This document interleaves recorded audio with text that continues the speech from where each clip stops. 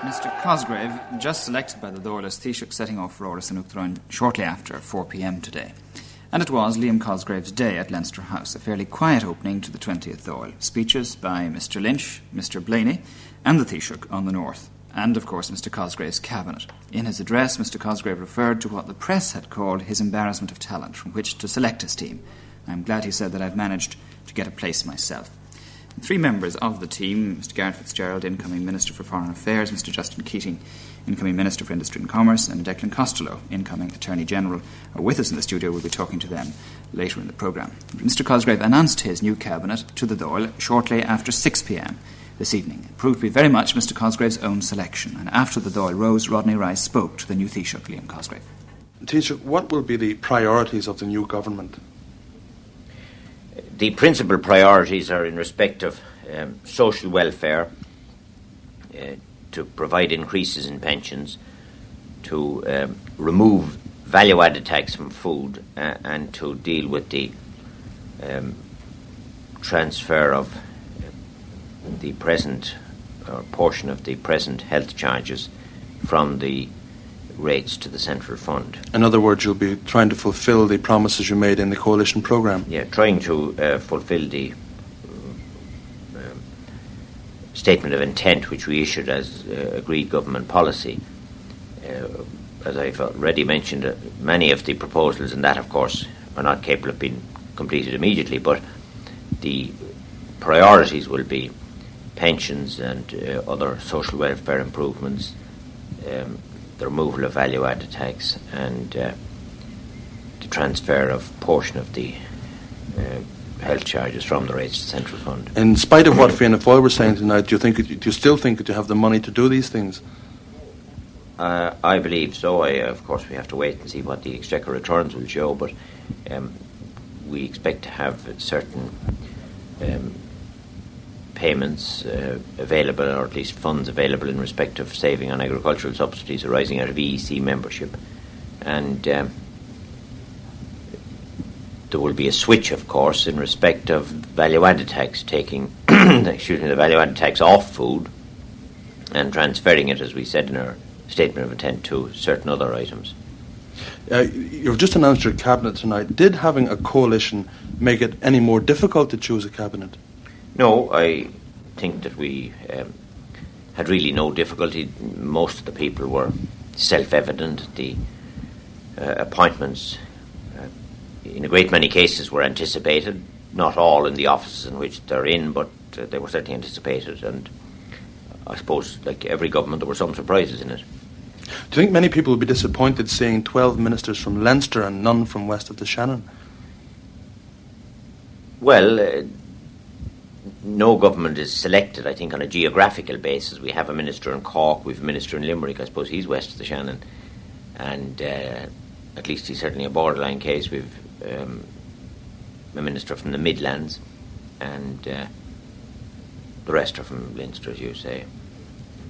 When you spoke tonight of looking for the cooperation of as many representative groups outside Parliament as possible, what exactly did you mean? Well, we intend to have discussions with trade unions, employer groups or industrial sections, vocational groups, representatives of farmers, and organised groups of interests in the community, economic or social, who are concerned with particular problems, and we hope to discuss these problems with them. To turn to the British White Paper, perhaps coming out next week, are you satisfied that the Irish dimension will be fully recognised in it? Well, of course, at this stage we can't say what's in it, what will be in it. We had, as I've already explained, discussions with Mr Heath and Foreign Secretary Sir Alec Douglas Hume and the Defence Secretary Lord Carrington on certain aspects. They didn't tell us what was going to be in the White Paper, and we hope that the terms of the White Paper will be generally acceptable, but it's impossible at this stage to say. Well, presumably they discussed the Irish dimension with you, and to some extent. Well, it's impossible to, as I said, the talks were confidential, and we put our point of view, stressing the importance of the Irish dimension and stressing the importance of power sharing, stressing the importance of an adequate Council of Ireland, stressing the importance of a Bill of Rights, all these points were put to the British government by Mr. Corsh and myself, and we'll have to now await the publication of the White Paper. When you mentioned these things tonight about power sharing, about the Council of Ireland, was that in any way giving any hint that you got a fairly favourable reaction from Mr. Heath and his colleagues? Well, it would be impossible. As I said, I took no reaction. We had a general discussion, and it's impossible to offer opinion. And he just gave us his view, and we gave him our views.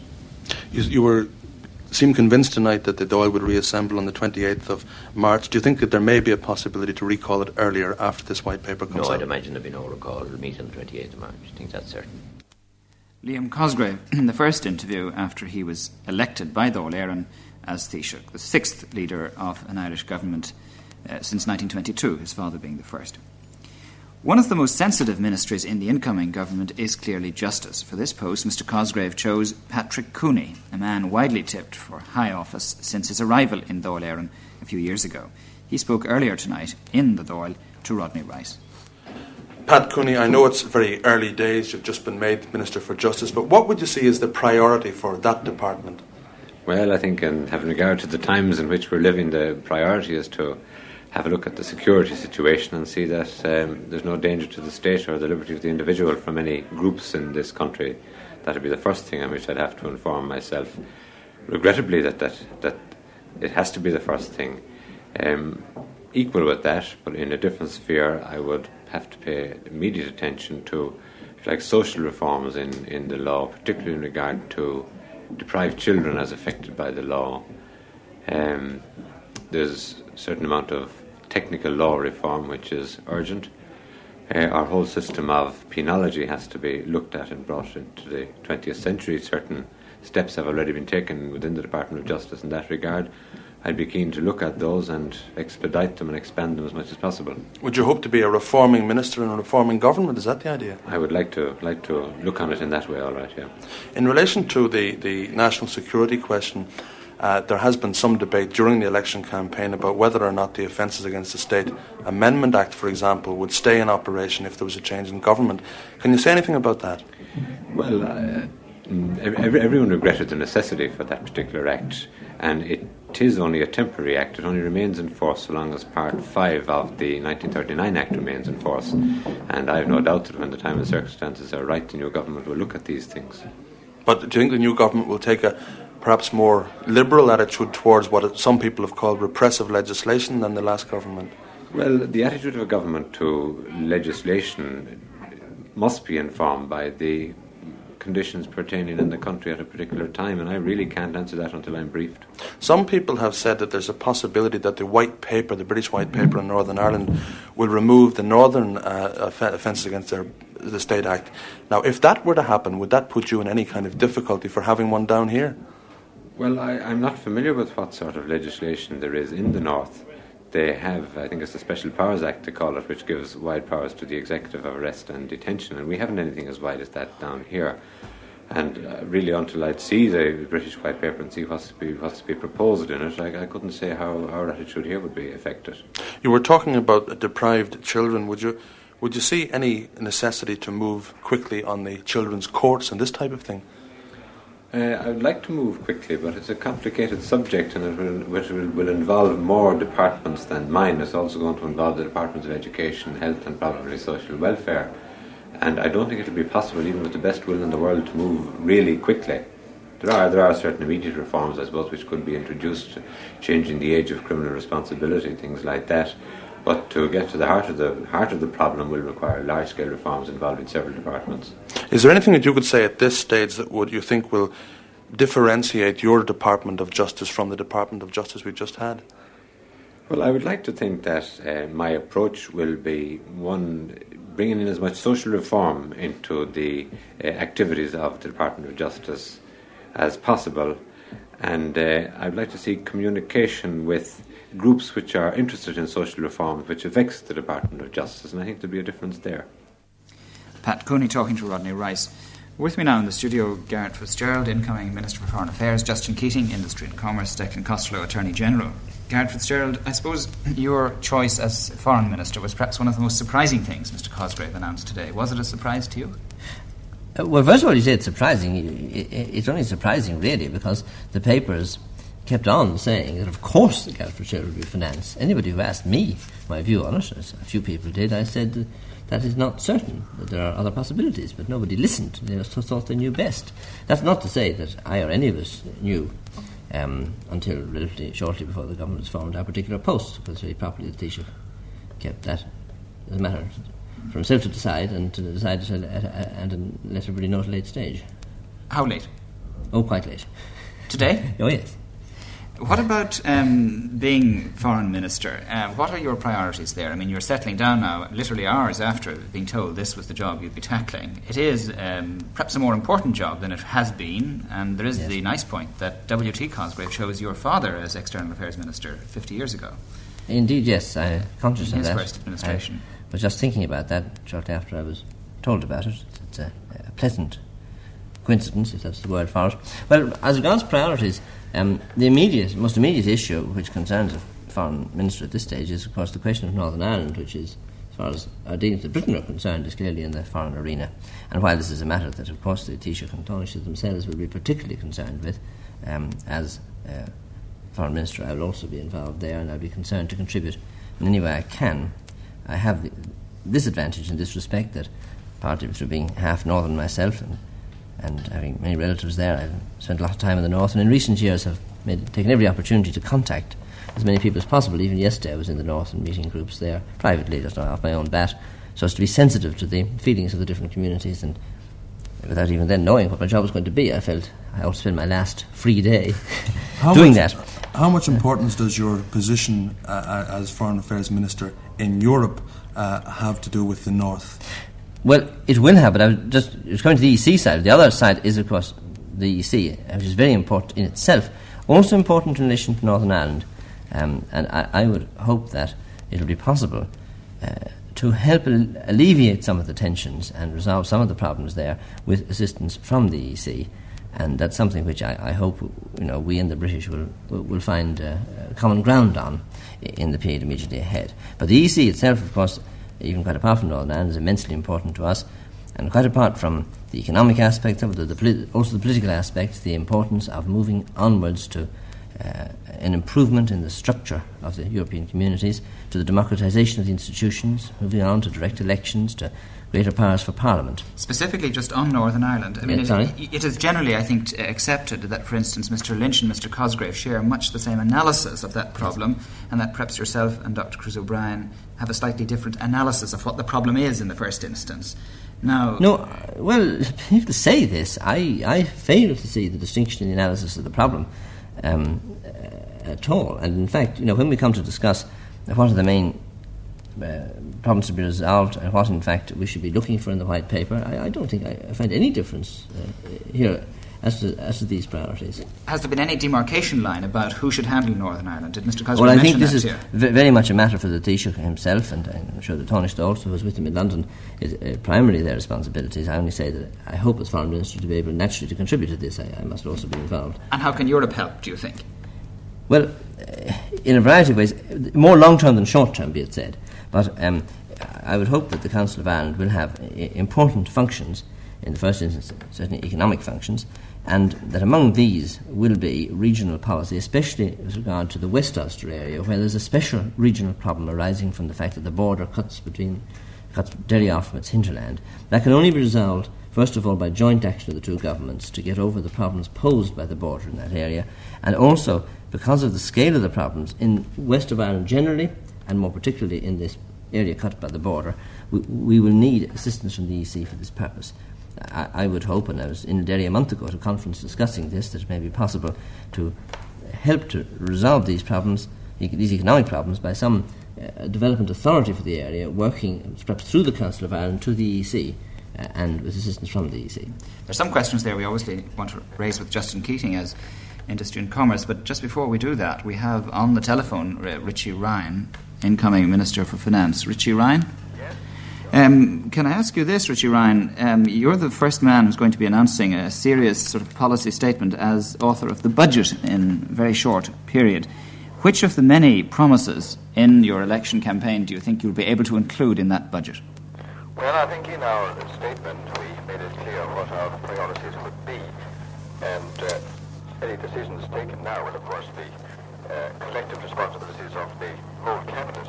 But we would say the one of greatest interest will be the way in which we'll be spending £30 million which becomes available by reason of the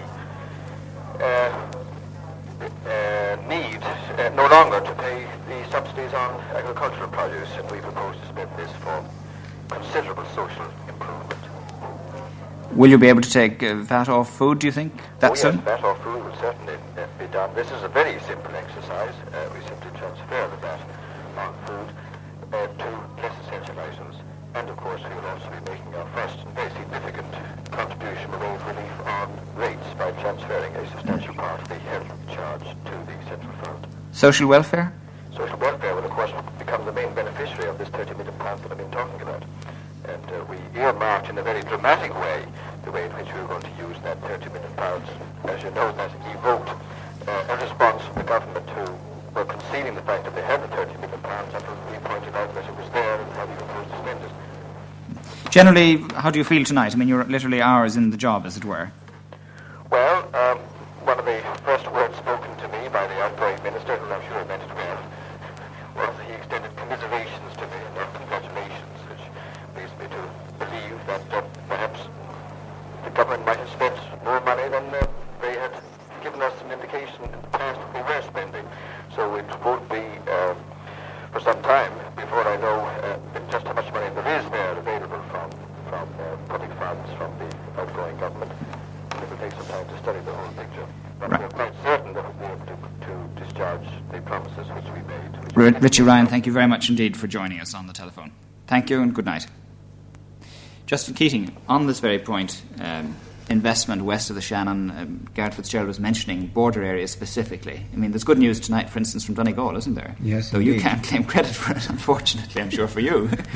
But in that border area generally, presumably that's going to be a key area for industrialisation. Yes, I think the border area, but I think that the problems north to south, all of the west of the country, regardless of which side of the border they are, have extraordinarily similar problems.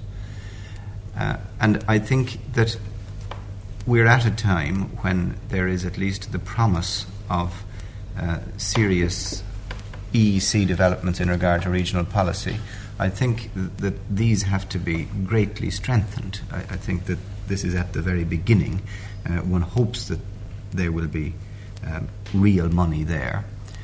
But I think that there is, in my experience of this new government, a great awareness of the problems of regional development. There are decisions to be made, I think, of a fairly clear kind, which may not always be easy decisions, but which will have to be made about the placing of centres of real industrial development. But I think that all of us that are here, and indeed the whole list of people that have been read out, are extremely new. We're rather dazed ourselves, and I think that I certainly feel a great sort of humility before the constructive tasks that now face us.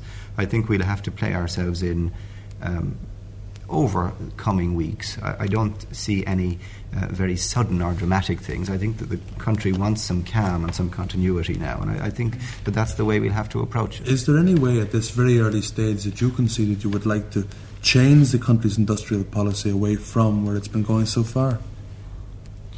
Well, I think that the two threats that I see in the area of my own new responsibility are firstly the threat of the inflation that we've been having, this awful inflation, which I think has been left to rage on with too little control. Now, we're accustomed to thinking of inflation simply as depreciating the value of take-home pay and as putting people on fixed incomes at a great disadvantage. But the other very serious aspect of this inflation is that we become uncompetitive. And that is happening at a moment when there are major changes in world trade, when, for example, the Japanese, who are in the process of being much less competitive in the United States, are going to pile into Europe in a hotly competitive way. So that I think from the industrial point of view, both the question of prices and the question of the very vigorous seeking of new investment and the generation of new jobs. It's not that I'm not suggesting that there hasn't been an effort in this direction, but I think it's a time when both these efforts, both on the prices front from the point of view of competitiveness and also on the new investment front, are extremely acute. Will you place the same emphasis on foreign investment as the previous government did? I think that with an economy like ours, which is small and which is open and which is peripheral, there will always be the need for foreign investment, both for money and also for know-how. There's no question about that. I don't think there's any controversy about that among any of the parties in Ireland. I think, though, that if one takes an example like Italy, Italy having severe difficulties with its membership of the EC, with its whole industrial development, the argument from the Italian experience is that a stronger public sector may be very important to us in developing things that we don't currently have, in ensuring employment and in protecting the whole industrial development situation. What about mining, both on land and at sea? Have you had any thoughts about what can be done there to get a better return from our own resources? Detailed thoughts, not. I emphasise again that we are all very new. I'm certainly not familiar with the small print of the situation. I think, though, that we have the good fortune of coming into a time when there have been very significant discoveries, for example, in the North Sea. I think one might look at the mistakes that the British have made, very serious mistakes the British have made in regard to North Sea resource development. One might also usefully look at what the Norwegians have done in a positive way to protect national interest in regard to possible developments both in the Celtic Sea and also in our whole continental shelf. I just say that there's a great common ground between the Fine Gael and Labour parties on this. We at our last Ardèche adopted certain policies in regard to mining, which I think could make considerable changes here, which are very much in line with what Justin Keating is saying. I think we can work very fruitfully on this together. And I think the experience of other countries has shown that you don't frighten the mining companies away by saying you want to renegotiate certain contracts. Yeah, well, of course, as well as that, the whole oil and natural gas side, nothing has started at all. It's open to us now to decide the terms on which we will give any concessions, and they're going to be better terms than the English have negotiated with themselves anyway. Declan Costello, as incoming Attorney General, what's your response? What was your first response when you were invited to that post? Can I ask you that? Well, I was very pleased indeed to be part of this team. I think it's a very good team. I think we're facing a very exciting time in government, a fruitful time in government, and I was very glad to be given an opportunity to take part in the work. I'm reminded of what Pat Cooney said in the interview earlier, with what's being said around this table in general. I'd like to move quickly, but it's very complicated. Isn't this really what happens somebody when you're highly critical of an existing status quo and you move into government and you want to get things done, you're impatient to see changes, but it's complicated? Well, I think that's so. I think Pat was absolutely right. He was a realist. And one of the things, and not just Ireland, it happens in every country, the opposition comes in and they suddenly find that all the great problems that arise in actually being in government, the problems of the administration, of moving a large administration, and we accept and we realise that these problems exist. But at the same time, I think we've given a great deal of thought to the responsibilities which we're taking on, and I'm very happy with the ideas that have been worked out in opposition, and I think they can be put into operation, accepting the problems that we're going to face, accepting the great administrative difficulties that face any reforming government. But notwithstanding these, I think we're going to be able to overcome them. You have a lot, going for you in the sense that you are going to be a full-time Attorney General. It's not going to be a part-time job.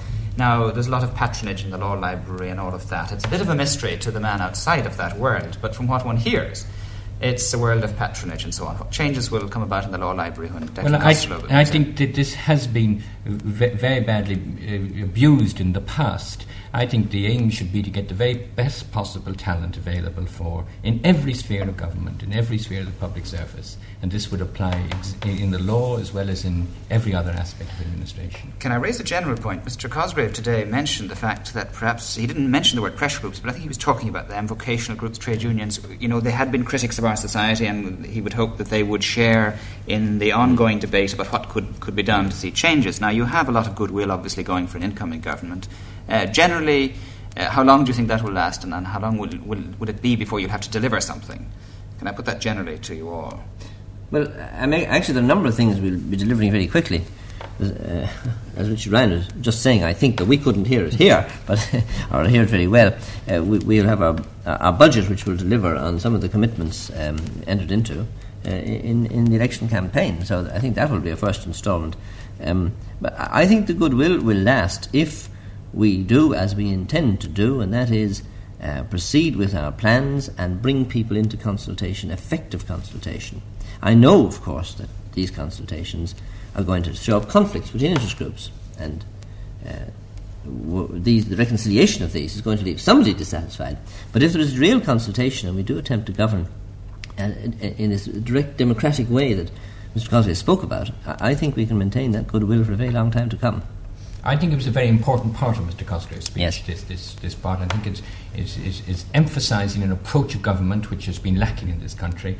And, of course, again, we mustn't underestimate the difficulties, because every group of people that comes in, be it the representatives of tenants associations, be it representatives of farmers groups, they have their own point of view. But I think the point is that this is a small country.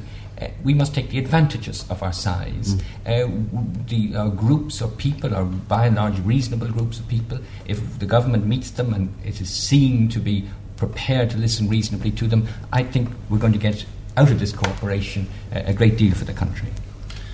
Yes, I think that there's a formulation in your question, John Bowman, which is a little bit from the past. I hope it's from the past, in this sense that there is a counterposing of government and people. Now, a government really, I think, is a catalyst. The number of people are few, but what they can do is to generate an environment in which the real creative energy of the whole country is released. I feel very strongly that at this moment in Ireland there's a tremendous upwelling of creative energy in the public service and in the population as a whole. I think that, for example, the response to the 14 points, the response to the offer of a choice of government, of a change by a real alternative, was proof of the sort of creative energy that I believe is there. And it's not just that we have to deliver. We do, of course, have to deliver. But we have to structure a situation in which the whole country can deliver for all of us. In other words, the genius and the vigour and the wish for change that exists, I believe, very much in the public service and in the people at large, can be released, I think, by imaginative policies. But the other thing that we can do is that if we have the sort of openness, the sort of even a little bit self-confidence, the sort of willingness to listen, then it isn't government versus people, but government with people. I think there was a little bit at some stage in the last government of what I think of as a siege mentality on the part of ministers. They were a bit afraid to bring people in, to listen to them, to say, let's do it together. I think that, in fact, the key to our success will be precisely to work with all the interest groups and to release the real creative energy that I very strongly feel exists in the country now. Well, Justin Keating, would you like to see the Labour Party, therefore, from what you're saying, submerged in the government, or would the Labour Party have something specific to contribute? Yes, I'm absolutely satisfied that we're not submerged at this moment. I think it's, to me, very good evidence that the Taoiseach is determined to have all the interest represented in the government that's been drawn up. I think that he's been very fair to the Labour Party, and I think that we are pleased with the result of this government formation. This is the first thing to say. The second thing is that if one looks on coalition as a reasonable form of government, which I do, it seems to me desirable that different outlooks and different interest groups should be represented in the government. I don't think that we are going to have a fusion. I think we're going to retain our different points of view. What I think we're going to have is a real dialogue and a fruitful cooperation.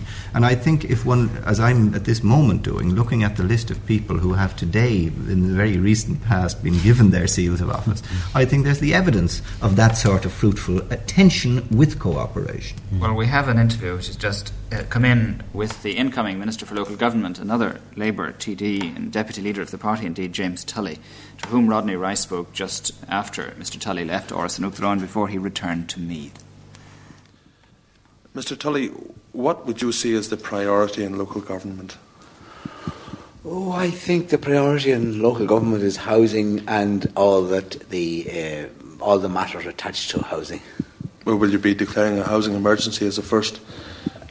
Well, of course, I've only been appointed less than an hour ago, and would have to have a look at what's happening in there first. I don't know, but just off the top of my head, I would say that housing would be seem to be the most important matter. I would think that will be taking up most of your time for the moment. Well, no, I couldn't say that. I will have to look and find out what exactly is happening. But from outside, it does appear as if the main priority would be housing. But when I look at the department, I may change my mind. What about the removal of the health charges from the rates? Will that be taking up a lot of your time? It shouldn't. It's a simple matter. And is it going to be like that? Just get them off? It's a promise of the government that over a period of 4 years, the health charges will be removed from the rates, and anything we promise, we carry out. Now, what about local government reorganisation? Do you think that that's going to happen very soon? Local government reorganisation must take place, but it can't be done. You don't have instant government like that, you know. But that again is something which it would be unfair of me to pass a comment on it without actually seeing how bad it is, because I believe it may be pretty bad. Do you have any thoughts yourself about local democracy? You've been a county councillor for some time. What exactly mean by local democracy? The right of the local authority to have a say in the running of his own affairs. I'm a Democrat, and I believe that there should be a democratic rule as far as possible by elected representatives. So you don't think that there'll be any cutting away of the powers of local authorities? My personal view at the present time is that I don't think so. I think the majority of the people of this country did not go with the last government's decision to change certain aspects of local authority, and I believe that we will carry out what we believe the majority of the people in the country want. Now, what about constituency reorganisation? That is one of your areas. I believe it will be one of the matters which will have to be dealt with, but I honestly believe that it will be the task of the new government to carry out constituency reorganisation in accordance with the needs of the constituencies, not as a political matter. I think it would be, while naturally the areas will have to be closely examined, I think the government, again, having had an opportunity of seeing what's to be done and what has been prepared, and I believe that a certain amount of material has been prepared, will decide in the best interest of the country what is the best representation, the best way to give representation to the various constituencies. Well, a recent Minister for Local Government, Mr. Kevin Boland, said that when he reorganised the constituencies, it was for political gain. Now, at that time, the 1969 election, the Fianna Fáil party did very well in the 3-seat constituencies. Do you think that you may abolish 3-seaters or have more of them, or what? Well, again, it would be almost impossible to tell you that. I couldn't say as of now. It was rather a pity that Mr. Boland didn't decide that it was for political gain until he saw it afterwards, or if he had made that comment earlier on, perhaps an awful lot of the things which had happened in the meantime might never have happened. Would there be any possibility of an independent commission?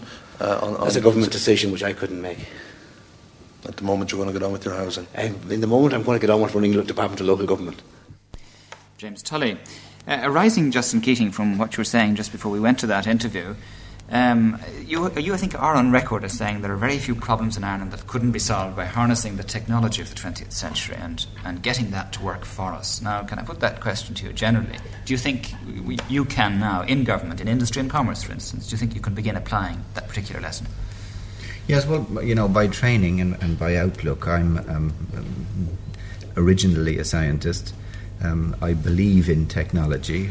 I believe also in getting people with expertise in a particular area and listening to them. But all one can say about that on our first day of government is that I believe it's possible, and we will be judged by whether it is or not. And that if it is possible, then the people will see the results coming out and they will approve accordingly. But it isn't an area where it's any use making promises. We're in the action business now, yes. And we deliver or not. So if we talk about a style of government, Declan Costello, then it's consulting experts and consulting pressure groups. And people, consulting people. This is how I would see this government working. I would like to see outside experts coming in, assisting the government, working with the experts in the departments. I'd like to see outside groups of concerned people who've, as Mr. Cosgrave said, who've been interested in various aspects of social reform being brought in to give their views. This is the style of government that I think we're going to have. I could add to that, I think that another aspect of the style of government would be that the role of the minister will be much more important than it has been for some years past. That I can see ministers really being involved in formulating policy and taking decisions, which, of course, I'm afraid hasn't been the case, and working together in teams, in committees and subcommittees of Cabinet on particular problems, with the impetus coming from the members of the government in consultation with the different groups in society. And this will be a very, unbureaucratic system of government, the antithesis, really, of a bureaucratic system. Gentlemen, thank you all for joining us, and congratulations on your posts announced today. We wish them well in a general way, said the Leader of the Opposition, Jack Lynch, today. He promised what some thought to be virtually a bipartisan policy on Northern Ireland in the remarks he made on the forthcoming British White Paper. Certainly there was little difference between what Mr. Cosgrave and what Mr. Lynch said on the North to the House today. But what of Fianna Fáil in opposition, taking their seats now to the right of the Ceann Comhairle? I spoke at Leinster House to two outgoing ministers, Desmond O'Malley, and first to Sean Flanagan, outgoing Minister for Lands. What I asked Mr. Flanagan was the mood of the Fianna Fáil party today. But it's very good, in fact, very optimistic. And indeed, being in opposition is not necessarily a bad thing for particularly the younger deputies who have never been in opposition at any stage in their lives. In fact, I was in opposition myself in 1954 to 1957, but I think only the Taoiseach and Erskine Childers were in opposition, having had experience in government at any level. What sort of opposition do you think Fianna Fáil will be? Well, I think, as the Taoiseach said today, that we're prepared to give the incoming government a reasonable chance to, a reasonable time in which to gather themselves together and try to put the policy which they enunciated to the people in operation. I must say on this that I was impressed over the election campaign about the growth of a new tolerance and forbearance in public life, which is badly needed and has been badly needed all along. And I would like you to know that we do wish this government well from the point of view of the body politic and the point of view of the nation. Because after all, Ireland and the nation are the important things. At this particular time, that's the sort of note which Mr. Lynch struck today. Now, he also went nearly as far as saying that there'd be a bipartisan policy towards Northern Ireland. Do you think that's likely? Oh, yes. I should very much hope so. And what in fact, I think it's not merely likely, I think it's certain. What about the Republican wing of Fianna Fáil? Do you think they will tolerate Mr. Lynch backing Mr. Cosgrave? Yes, I do. I think that the vast majority of the people who are Fianna Fáil support the Taoiseach, support the government stand, support us in a bipartisan attitude towards our friends and neighbours in the North of Ireland. Still, there is a significant wing of the party, a minority, admittedly, in the parliamentary party, which don't support that position. I think it's a very tiny minority. In fact, I don't know that it exists, really. I think that there was a certain amount of emotionalism born of good-hearted attitude, perhaps, if you like, but a certain amount of emotionalism involved. But I believe that wing is such that it doesn't deserve the word, or the wing at this stage, that it doesn't really exist. Still, I insist that it is there, obviously. It numbers, arguably, according to the commentators, 10 or 12 Fianna Fáil deputies. Now, if Mr. Lynch is seen to back Cosgrave and Corish in whatever line they take towards the White Paper, do you not think it's likely that wing will be heard from? Well, I should put it the other way, really, because don't forget that the policy that's there is the policy of Jack Lynch and of his government, and it's a question of what attitude will the new Taoiseach, Taoiseach and their government take to the White Paper. The Fianna Fáil stand is very clear, the Taoiseach stand, the government stand. And if, as the former Taoiseach suggested, if Fine Gael and the new coalition take substantially the same line, then they will certainly have our support. And I do not envisage any difficulty with any of the backbenchers in the parliamentary party on this. Mr. Sean Flanagan, outgoing Minister for Lands. Earlier this evening I also spoke to Mr. Desmond O'Malley, outgoing Minister for Justice. Mr. O'Malley, what of the Fianna Fáil backbenchers on the Northern Ireland question? Do you think there's likely to be dissent from Mr. Lynch's position if he attempts a bipartisan policy with the coalition? Well, first of all, I'm not certain that he will attempt a bipartisan policy because I don't know what we don't know what policy the coalition will take in regard, for example, to the White Paper. But I see no reason to believe there'll be any dissent among backbenchers on the policy which Mr. Lynch eventually takes up when we see this. But looking at what's on the record, what Mr. Cosgrave has put on the record and what Mr. Lynch has put there seems to be little disagreement between them on that front. As of today, yes. But both Mr. Cosgrave, presumably, and Mr. Lynch don't know what, in fact, the British government are going to propose in relation to Northern Ireland at the moment. But do you think there will be a temptation for Fianna Fáil to attempt to use the Northern Ireland question as a point of growth in opposition to the National Coalition? Not necessarily. If we disagree with them, certainly we'll oppose them. But we're not going to seek to oppose them just for the sake of opposition. But is there dissent, do you think, from the backbenches, from Mr. Lynch's policy? And do you think that's likely to express itself more in opposition than it did in government? I don't think there's dissent. If there was, it already had its opportunity to express itself, and I think the electorate dealt with that situation in the election. If you are Shadow Minister for Justice, what particular attitude do you intend adopting towards Mr. Cooney, the incoming minister? Well, of course, I don't know what attitude Mr. Cooney will adopt, so therefore I can't say what attitude I'll adopt, but Mr. Cooney will have my support and cooperation insofar as I think that it is proper that he should have it, but I find it I can't help remembering the attitude taken up by Mr. Cooney, for example, as recently as the 30th of November, 1st of December, in relation to the offences against the State Bill, which he and Mr.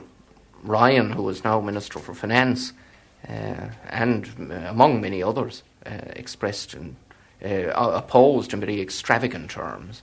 And I'd be interested to see what their opposition is now once they no longer are an irresponsible opposition. I hope, for the country's sake, that there'll be a responsible government.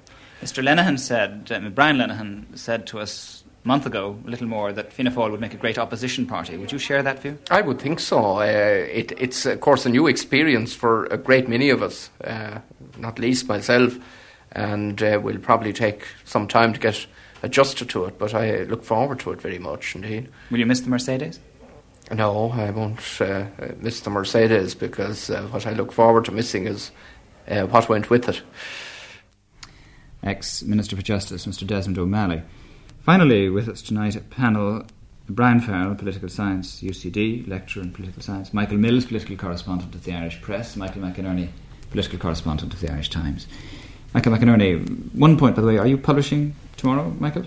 Oh, yes. The Irish Times is... the Irish Times will be out in the morning. That's one piece of news. Generally, gentlemen, your reactions to the Cabinet today, was it a surprise, Michael McInerney? Well, I somehow expected something better from the Cabinet because of the earlier signs from Mr. Cosgrave, first of all, in agreeing that Labour should get 5 Cabinet seats and 2 parliamentary secretaries. And secondly, because Mr. Cosgrave had taken with him to London Mr. Corish Taoiseach and leader of the Labour Party. And I thought that there were these and other signs that we were going to get a government of all the talents. Well, what we've got today is a compromise, a government of talent, I think, blended with experience, perhaps a blend of youth and age to some extent. And perhaps this is the best way of doing it, because there'll be some form of confrontation, I think, in this government between some of the more traditional Fine Gael members of the government, some of the more social democratic wing of the party. There'll also, I imagine, be confrontation, though not serious disagreement or difference, between men like, say, Dr. Conor Cruise O'Brien and Mr. Justin Keating, whose ideas are certainly innovating and new. They would like to see what O'Casey once called a carnival of thought, because this is what the country needs at the moment, faced with a national crisis, an economic crisis, social crisis, and to some extent a political crisis.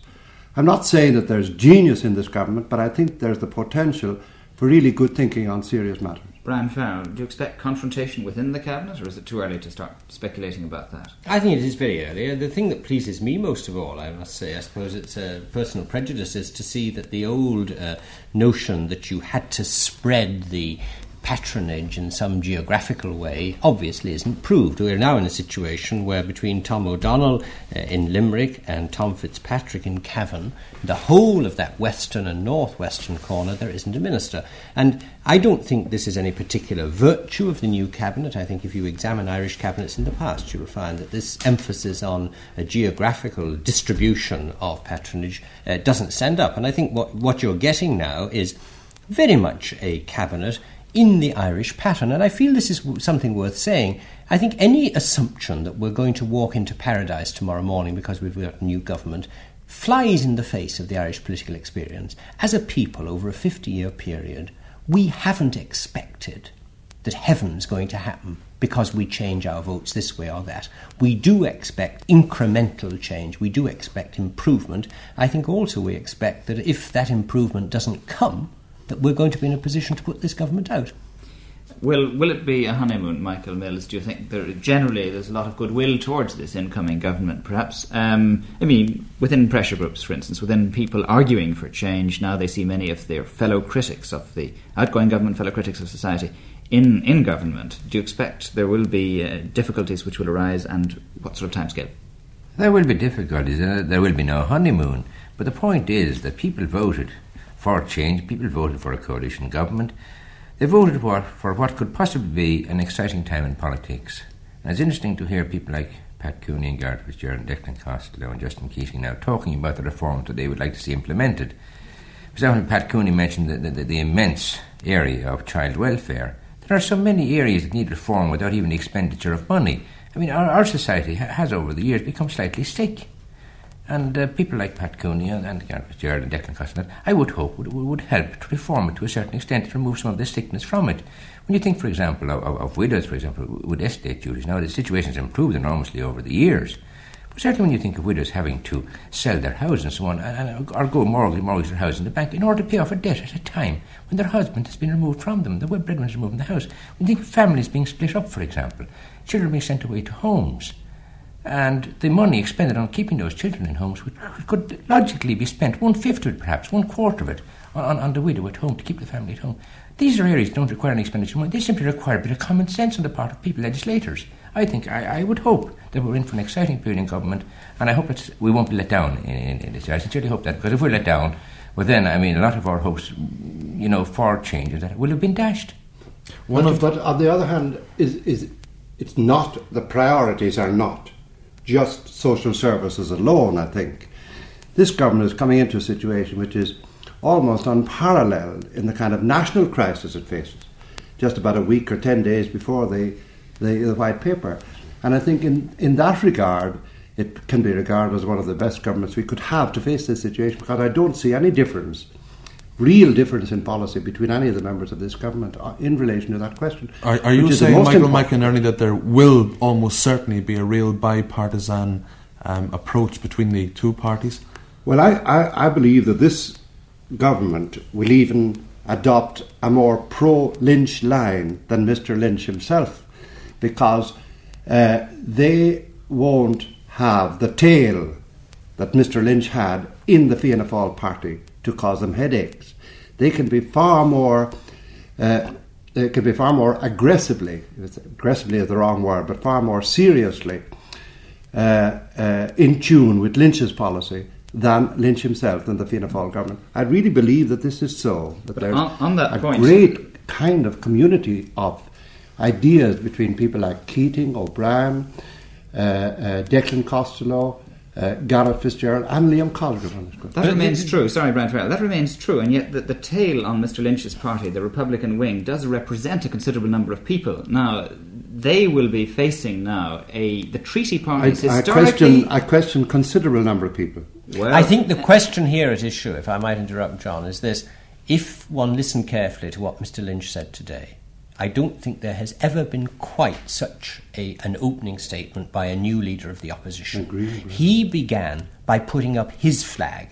He began by saying, I am not going to use the northern issue. I am not going to use national security. I am not going to use Anglo-Irish relations as some kind of bludgeon to beat this government. Now, that was not a challenge across the House. That was a challenge to his own backbenchers. If there is going to be any sort of difficulty with what people broadly call dissident Fianna Fáil, or they call the Republican wing, or they call the extremists, or you can use whatever set of terms you want, that is going to be a problem for Mr. Lynch to cope with. And I think it's somewhat indicative tonight that Mr. O'Malley seemed to be very slow in his interview with Rodney Rice, quite to go along the whole way. Or was it with you, John, that he was talking? He seemed to be slow to go the whole way. And I think that one has to recognise this, that what we are now seeing is a great maturing in Irish politics. And what I believe many people are asking of this new government isn't the change that they, the people, want, because they, the people, very often can't articulate what they want, but they are saying to this new government,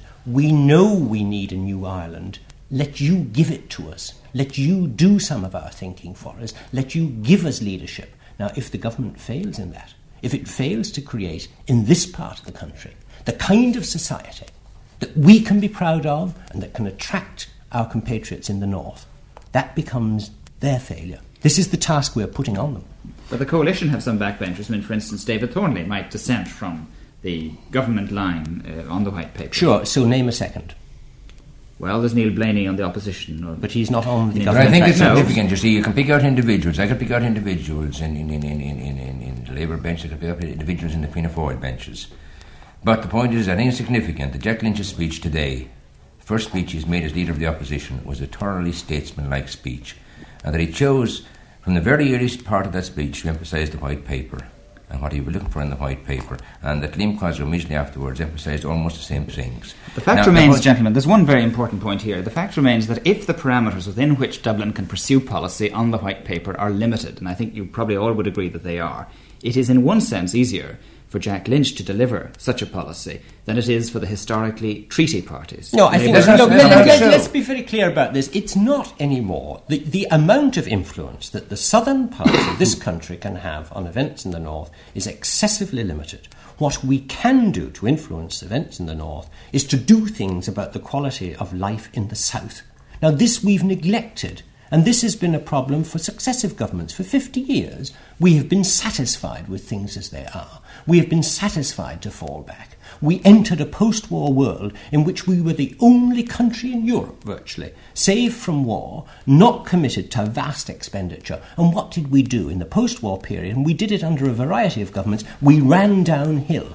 Now, we can't afford to do that anymore. The trick, and it's more than a trick, the real achievement in realising Irish unity, in realising the great thing that people talk about, a community of hearts, a coming together of people, is to provide a quality of life in this part of the country that people will want, that we ourselves will want, that will stop emigration for us because it's worth having. And that's an enormous task for government, and much better get involved in that, doing the things that are within our competence and forgetting the rhetoric. Michael, in fact, I think that Mr. Lynch's speech today gives a kind of window into his thinking that while he was a member of the government, he was unable to come out so strongly on that policy while in government, and now that he's going to do quite a job in government to convert his own people to that, and we might even see him trying to do something of the things that Brian wants, changing, helping them to help the government to change the character of society that we've got down here. Michael Mills, the coalition parties, since the election was announced, have been pretty quiet about the Constitution. Would you expect them to take any advanced steps about that and change it? Not immediately, no. I couldn't see that happening immediately. I could see it happening in a much more, in the next, say, couple of years. I could see, for example, Declan Costello as Attorney General, for example, turning his thought to some changes in the Constitutional. And I could see the Minister for Justice, Paddy Cooney, also turning his mind to changes in the Constitution. But would they be expected to headline their attitude towards it in the coming future? And I wouldn't think so, because the point is, and this was emphasised by both the leader's speech, the Taoiseach, Mr. Liam Cosgrave, and the Leader of the Opposition, as now Jack Lynch, was the emphasis on the White Paper. The White Paper is going to be the immediate concern of this country, because on it may depend the future of whether we're going to have peace or war in this country. And it is significant that both leaders stressed